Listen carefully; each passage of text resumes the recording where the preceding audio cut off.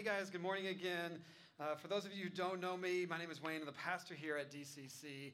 And like I said earlier, you picked a great day to be with us. We just finished a great New Year's series called Guardrails. And so today we do this every so often. Before we jump into the next series and everything that we're engaging, I'm just going to take a moment to talk a little bit about our goal and our vision for the year, and really take a moment to even reflect a little bit about where we've been in our journey and God's story in us. And so if you've been with us for a while, or you've just here for a little bit, or even this is your first time here, this is a great day for you to be with us. And if this is your first time, this is a phenomenal opportunity to see a little bit about a tiny bit of our story, what our passions are, and where we're going. And I think you want to be part of a church that has a story, that has a plan, and is heading somewhere. And so that's my hope for you today. I think it's really important that we have times like this. And so I thought it'd be kind of fun to tell a little bit of our story through just where our meeting places have been. Where we're standing now, we started meeting here regularly last fall. We actually were recording here at the beginning of 2021 when we were online only in this theater and in the dance studios upstairs where our kids' spaces are. And that really began our relationship with Nimbus. And then we were here in person on Easter of last year for the first time. And that just kind of launched this relationship that allowed us to be where we are now. But this building, it didn't exist 3 years ago, right? So this is a brand new building. And so we started almost 7 years ago. We were like 6 or so years. So on Easter of this year, will be 7 years of DCC, which is crazy. And so where did we start? Where did all this begin? So we first started meeting at St. Anthony's High School, which is over on 8th Street. The building is still there. They closed down in 2017, I believe. And so there's their entrance to St. Anthony's. And I have to be really careful because we start seeing all these people that were with us then, and our team we were walking through this morning, we're like, oh man. So anyway, and then they had this really ugly maroon color in their auditorium. We met in their auditorium, and we used a couple classrooms for the kids' spaces, and so you can just kind of go through these slides. It's good, and so we have the band here on stage, and we tried to do what we could with the maroon color. And so I think this next picture shows some string things we put up to catch some light. And so that was St. Anthony's. We were there until mid-2017. And St. Anthony's didn't have air conditioning, so that was a problem. We had all these crazy solutions. We had these huge industrial machines with fans on them, and we'd crank the volume to get above that noise. And it was an amazing time of life, getting started in the first couple of years of our church. But we needed to move. They didn't have AC. That was rough. I lost weight setting those things up the night before, and it was pretty interesting. But so the school was closing down, unfortunately, and so those are important factors. So we found this interesting scenario right at the Grove Path at Grove and Newark, a place called the Underground. And right across the street was a preschool. So our preschool, like our kids' experience went way up. They had an actual kids' space, and we had AC, so we were excited. But this place was really tiny. It's quite interesting. There's columns everywhere because it was a basement. It smelled interesting, and so we had massive scent machines pumping out, whether you guys knew that or not. And so it created an interesting environment. But when we had so much life here, we loved our time at this spot. We had so many people find Christ and were baptized, and so it was a unique place. And so we were there for a couple of years until the fall of 2019. But we were honestly ready for something cleaner.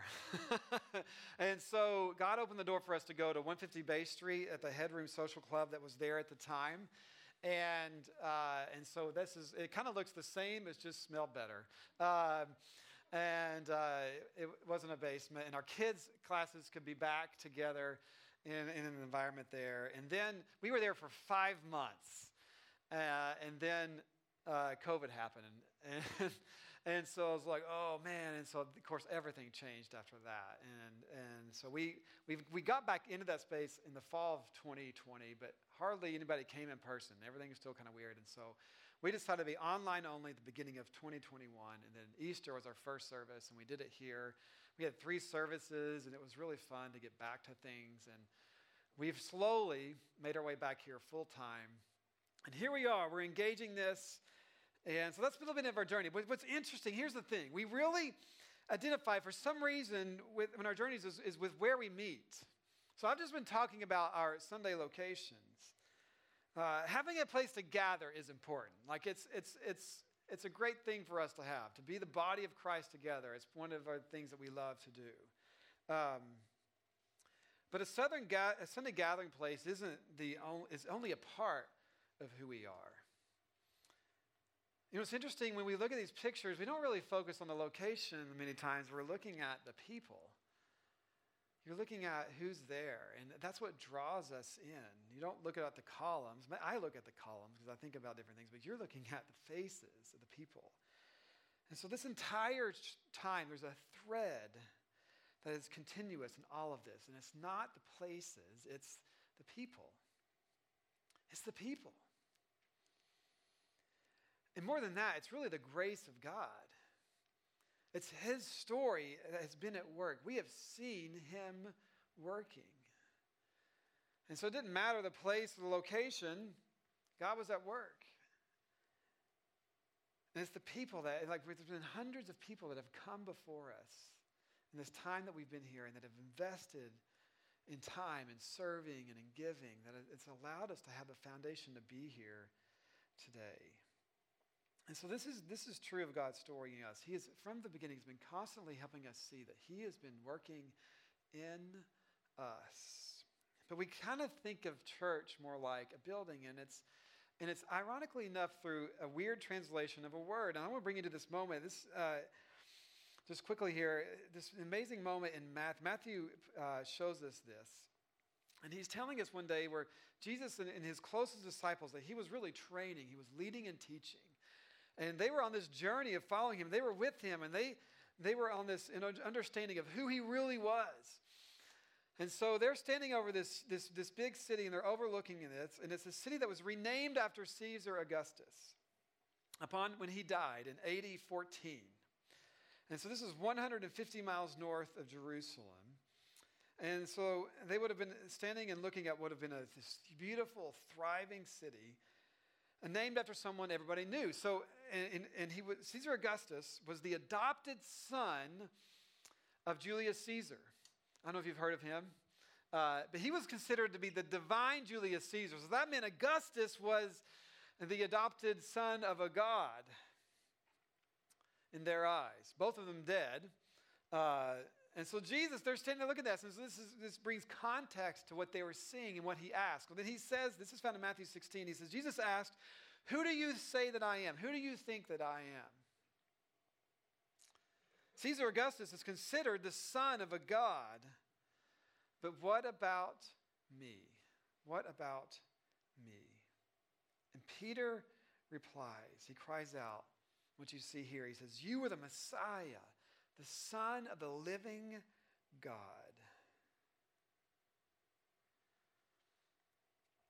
And it was this first moment where we see one of them just saying, "You are you are the Messiah. You are the one that's been promised to come and to redeem us and to rescue us." This is a significant statement. So Jesus says, you didn't come up with this on your own. God has shown this to you. And Jesus begins to refer to Peter in his name, and it has a reference to the rock, and Jesus uses that reference of a rock. It's a little hard to understand the translation, the dialogue, but then Jesus says, "Upon this rock I will build my church, and the gates of hell will not overcome it." And Jesus makes this prediction that the church is going to begin, and the gates of hell, nothing is going to come against this and stop it from happening. It's fascinating. But there's this unfortunate translation that happened hundreds of years ago with this word church. Actually, it's a Greek word that said ecclesia. And I'm not a Greek scholar, just so you know, okay? But this is a significant thing, right? It's word ecclesia did not mean a building, a church building. What's what the word church means. And someone along the way decided we're going to change this to this meaning, but it meant a gathering. It meant an assembly of people.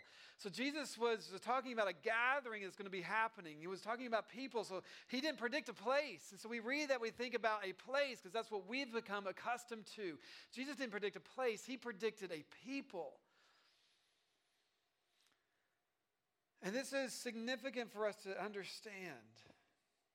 And our mission here at Downtown Community is to help people find their way back to God. And so our story, there's a place where we've been meeting, but it's been way more than that.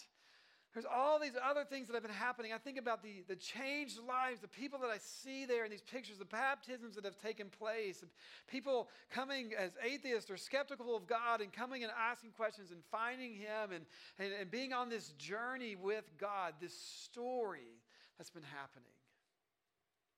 That's what I see.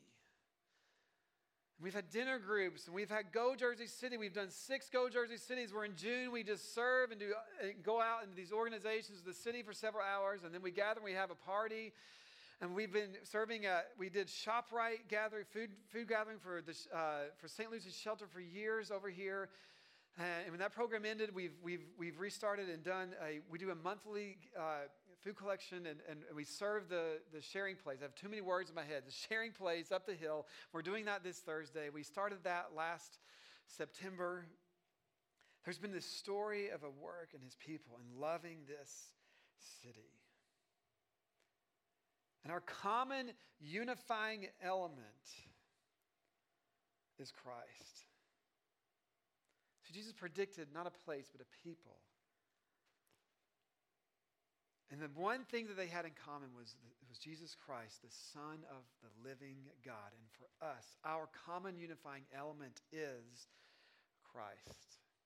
He's the center of all of this, and it has been His story. And this year, we want to continue this story. And 2021 was really about getting back to all these things that we had been doing, and being able to get that back in place was such a beautiful thing to see. To get back to serving in the way that we have, and to being and gathering in this way. It's such a gift to have. And so in 2022, really what I want this year to be about is your story here. Your story here.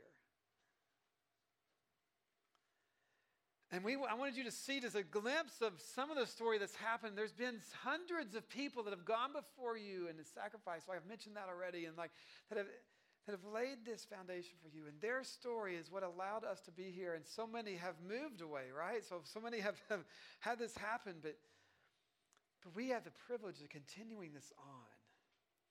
And you might be like, well, I'm not sure how long I'll be here, and that's okay. Whether it's 6 months, 1 year, or 7. This is an opportunity for you to come and to engage Him.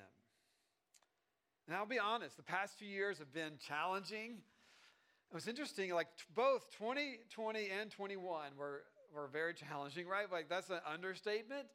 But for me personally, the 21 was actually more challenging. On a personal level and as a pastor, there was constant unknown and change happening. And I've grown. God has used these challenges to help me grow so much. My heart has changed in great ways. But it was challenging. But at the same time, we saw a lot of fruit, a lot of joy. And both of those things can be true. Challenge doesn't mean it's bad. It means that God is doing a work, and it allows us to grow. But it's been a lot of rebuilding. A lot of rebuilding. Last year, as we moved out of the online phase, we saw people had moved away begin to latch on and scatter to where they had gone. And we saw more first-time guests last fall than any other time in our history. Such amazing opportunities.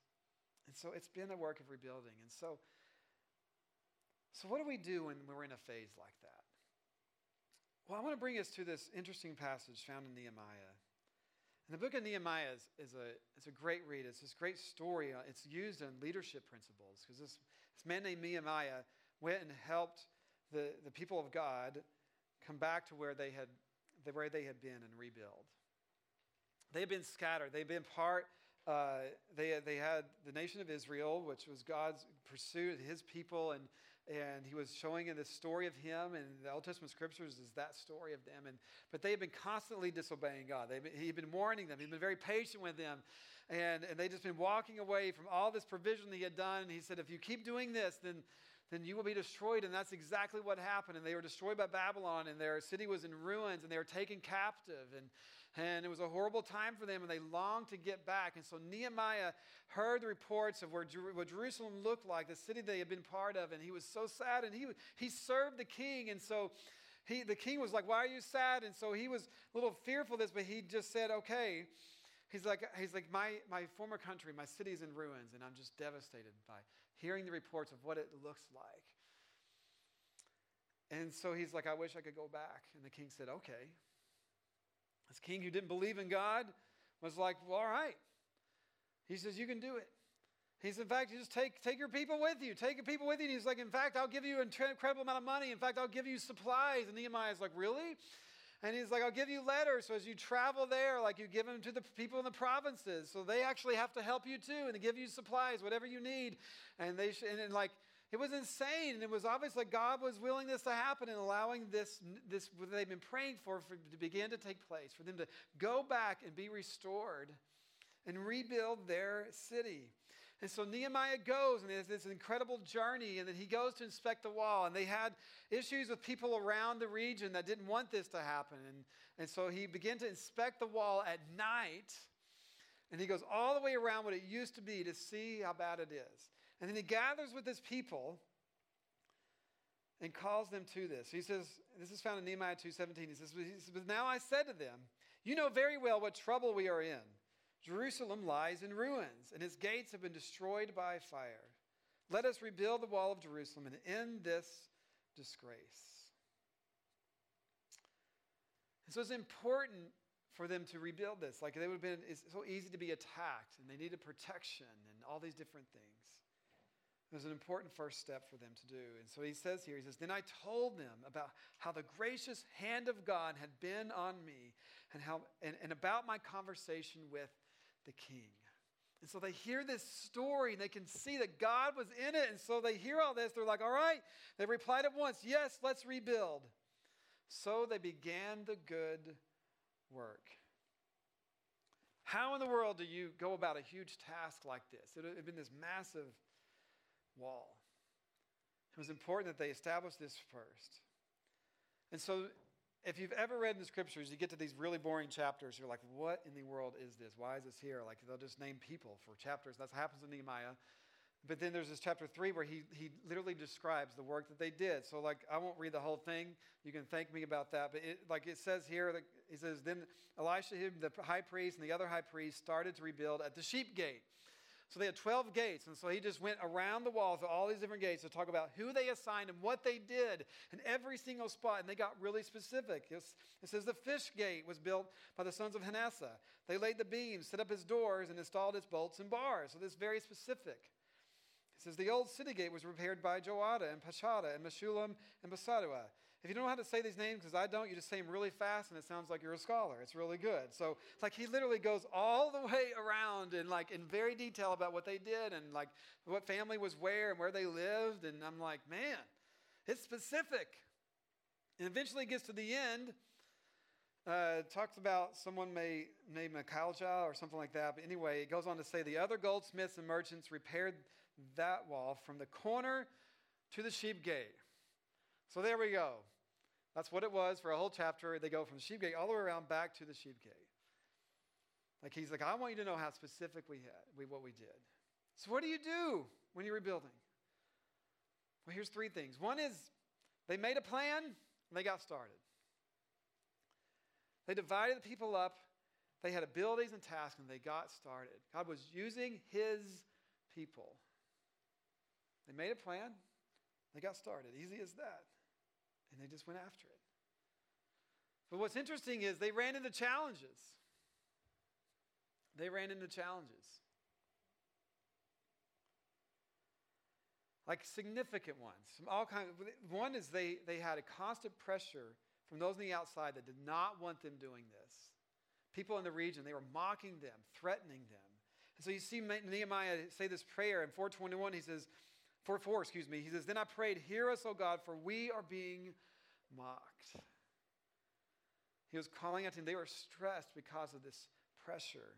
And then they started to make actual physical threats to them. They had to assign half of their people to just be on guard and to protect them. And they had to pull people in within their protected area at nights. And people were having to give up their farming and other things that were their livelihood. And so you see this prayer, this statement here in 421. He says, "We worked early and late from sunrise to sunset. Half the men were always on guard." They were constantly having to watch out, and made it even more hard. And then they got in their own way. And this is true of life for us as well. But there was great brokenness among the people. Some of them were having to sacrifice their livelihood, and they were running out of money. And so there was a system that God had set up for them to provide loans for one another. But then they began to abuse that and make them pay it back and charge them insane interest. So they were having to actually give up some of their kids to work for the other families, to essentially be like a slave. And so there's awful problems that came up, and there's great brokenness. So Nehemiah had to deal with that. He's like, "What are you doing?" And he made them give the money back and the interest back, and their children. And it's like, wow, there's all these problems that were happening from the outside and from inward. And I'll just say, it's certainly not easy to do any good work, to do any work of value, any work of purpose. And if you do, you will face challenges. It's just part of it. We've had a lot of challenges in pursuing being a church family here in the city. And many of them have been because of me, like my own brokenness. And I'm as flawed as anybody else. I need God as much as all of you, if not more. That's why I love reading the Apostle Paul. He's like, "I'm the worst of sinners." Like, we get in our own way. We have so many crazy stories from just our meeting locations and random things that we would have happen. But there are challenges. But they didn't give up. They didn't stop. And I think that's so important for us to see and to know. That we continue to go. And Nehemiah would address the issues, and they would forgive one another, and they would move forward. It was beautiful. So they ran into challenges. And the third thing for us to see, really, it's important for us to know, is that they recognized that God was leading. And this is really the most important part. This is why they started. But they recognized that God was leading. One amazing part of God's story in us is that He promises to do the work. That He is the one that's leading us. And if you read through the story of God, through the scriptures, you see over and over again that He was working in us. And all these moments where it seemed like all was lost, and He would step in and His story would continue. And you see really broken people, like messed up. Like you read the scriptures and like, this is like insane. And like, how did anything keep going? And the whole point is for God is like, listen, I'm using broken people. We all blow it. But He didn't walk away from us. He engaged with us. And it gives us hope. We need to see that. And so when this whole project of rebuilding and getting their city back and getting their lives reestablished and coming out of captivity, they recognized the reason that they started was because they saw God was doing it. It was not because Nehemiah was a great leader. And he was a great leader. He was a man of great moral stand. Like he was a rich man that God used to bless other people. He was a giving person. We talked about that a couple weeks ago. He was a great leader, but it's not why they did the work. They saw that it was God that was leading.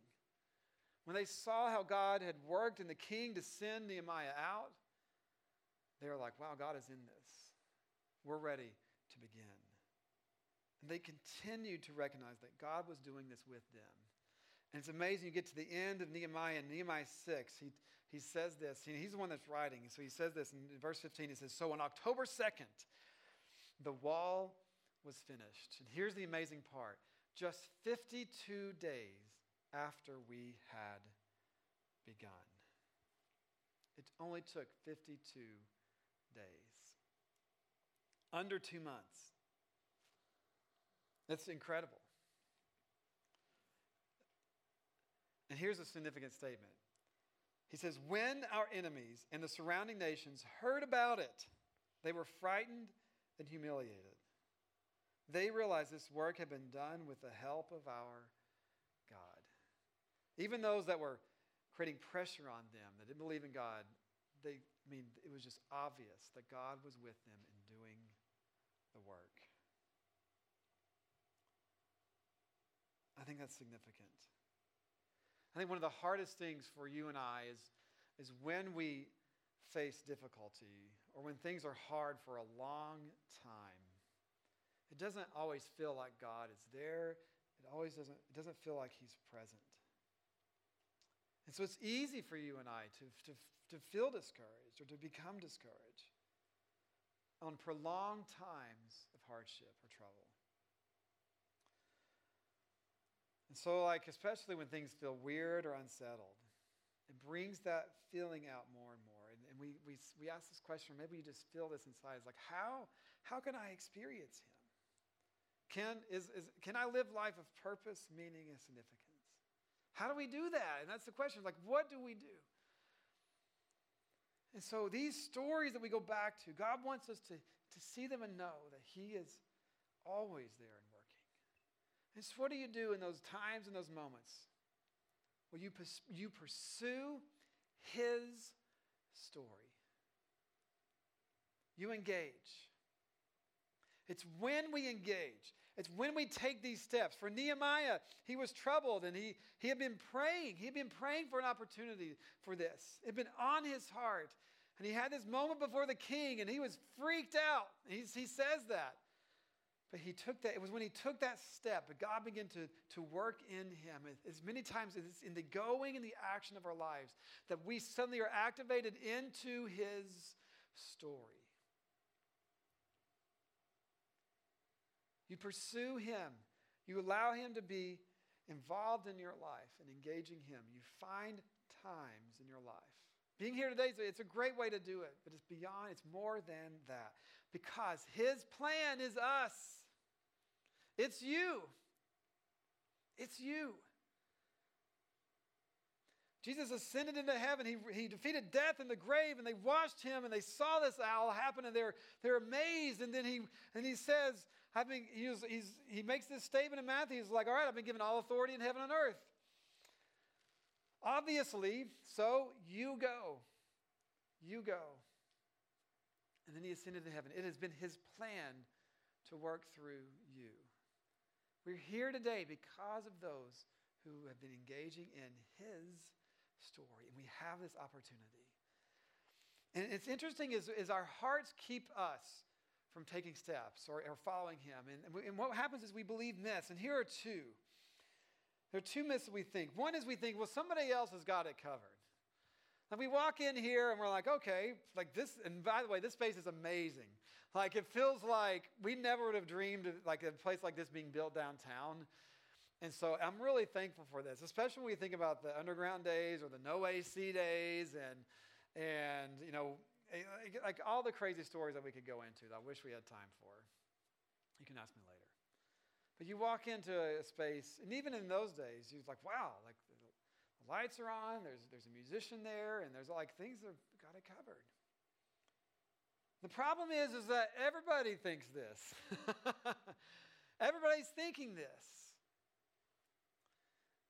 But really, it's not about that. We think about it the wrong way.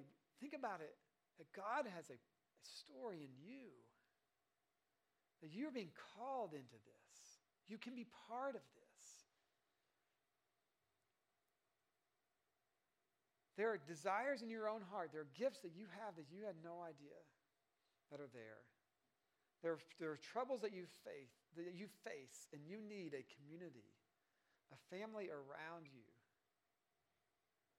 There's such an opportunity of missing out when we engage.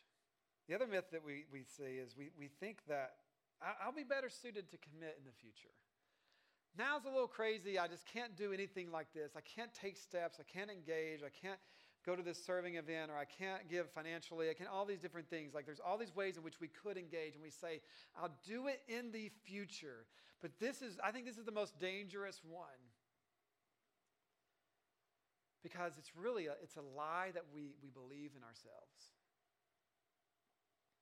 Because what you are doing now is shaping you for the future, who you'll become. That future where you finally have space, that future where you're finally okay financially, that future where you can engage in these ways and give to others and attend a dinner group or engage in community or whatever it may be, or use your gifts, like that will never come, because everything that you're doing now defines who you are becoming.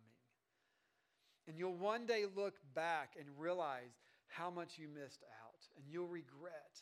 And you'll realize that day never come, and you're still thinking the exact same thing. You'll look back if you have kids and how important that time with your kids was then. That it's all important, that you wish you'd invested in them. You'll have habits that you have made and you can't get out of it. You still won't have time. If anything, you build more things that push out your time even more. You'll look back with regret. You'll have financial decisions. You're like, oh, I wish I knew how much money I had then, and all these different things. Your relationships, decisions that you make, or a lack of relationships, all this. Who you want to be starts now. God is ready to step in with you in your story with Him. So that's what I want to challenge you with this year. So how do you do this? Well, how are ways that you can take steps towards God? There's your personal life and engaging with Him, but I want to encourage you to connect. One of our goals for you is to take steps to connect. So 3 ways in which you can do this with us is you can give. Some of you are blessed to give financially, and it's a way that you can make an impact. We have a plan for what we do with the money that you give. We have a budget that we follow. We have trustees that lead that process, that follow what happens there. And so when you give more ministry is impacted. We are usually limited. I don't know if you noticed, but it's a little expensive here. And so when you give, we have built a system that you can be trusted with. And a lot of people don't know that, and they worry because the church has not been good about that. So it's important for us that we lay good systems for you. You can serve. Like this Thursday, we have the Sharing Place opportunity. We do it every month, so this month fills up. You can do the next one, but I encourage you to. That's a great place to step in. But you can be part of our. We're developing a music team, and you can serve on Sunday mornings, or you can engage with us on social media. There's all these ways that you could lean in and be part of this community. God uses that. He connects you to community. And the third way is to connect with one another. You are invited into community. When you're on a serving team, you connect, but you can be part of our dinner groups that meet during the week. It's a great place for you to connect. And then I want to say this. We get in the way of ourselves. Remember that? It's part of our story, our brokenness and everything. And so I just want to say, keep coming back. Keep coming back. Because we blow it, or we fall away, or something happens. And God's story with us is to come back. Keep engaging. Our brokenness gets in the way, but God is still working. And it's in those very moments of our brokenness that He wants to engage with you. So for us, 2022, it's your story here. I pray you'll be part of this. After the service here in just a couple minutes, we're going to have some food. And we're just going to hang out together. But there's opportunities for you to engage with our teams. We'd love to help you sign up for these things. You can scan events. So you can scan on your program to get to our website. And you can begin to engage His story. Because there are so many people that are going to be engaging with this year. And your own heart has the opportunity to be part of this. And you are invited into this. And I cannot wait for the year that is ahead. Let's pray together. Father, we love you. We thank you for this day. We thank you for your story in us. And I pray today that as we hear all of this, that we would just begin to trust that you care about our hearts. That you're not calling us to an organization, you're calling us into a relationship, into a story. And it's no coincidence that we are here in this city, in this time, in this way. God, I recognize that you have been at work in us. I've done everything I can to sabotage this. Trust me, God, I know. I know this, but it's you. It's you. We recognize that, and we are so thankful. I pray for 2022, as a church family, we would love you and love our city, whether they ever believe in God, that we would love well this year. May that be so. Father, we thank you and ask this in your name. Amen. Awesome.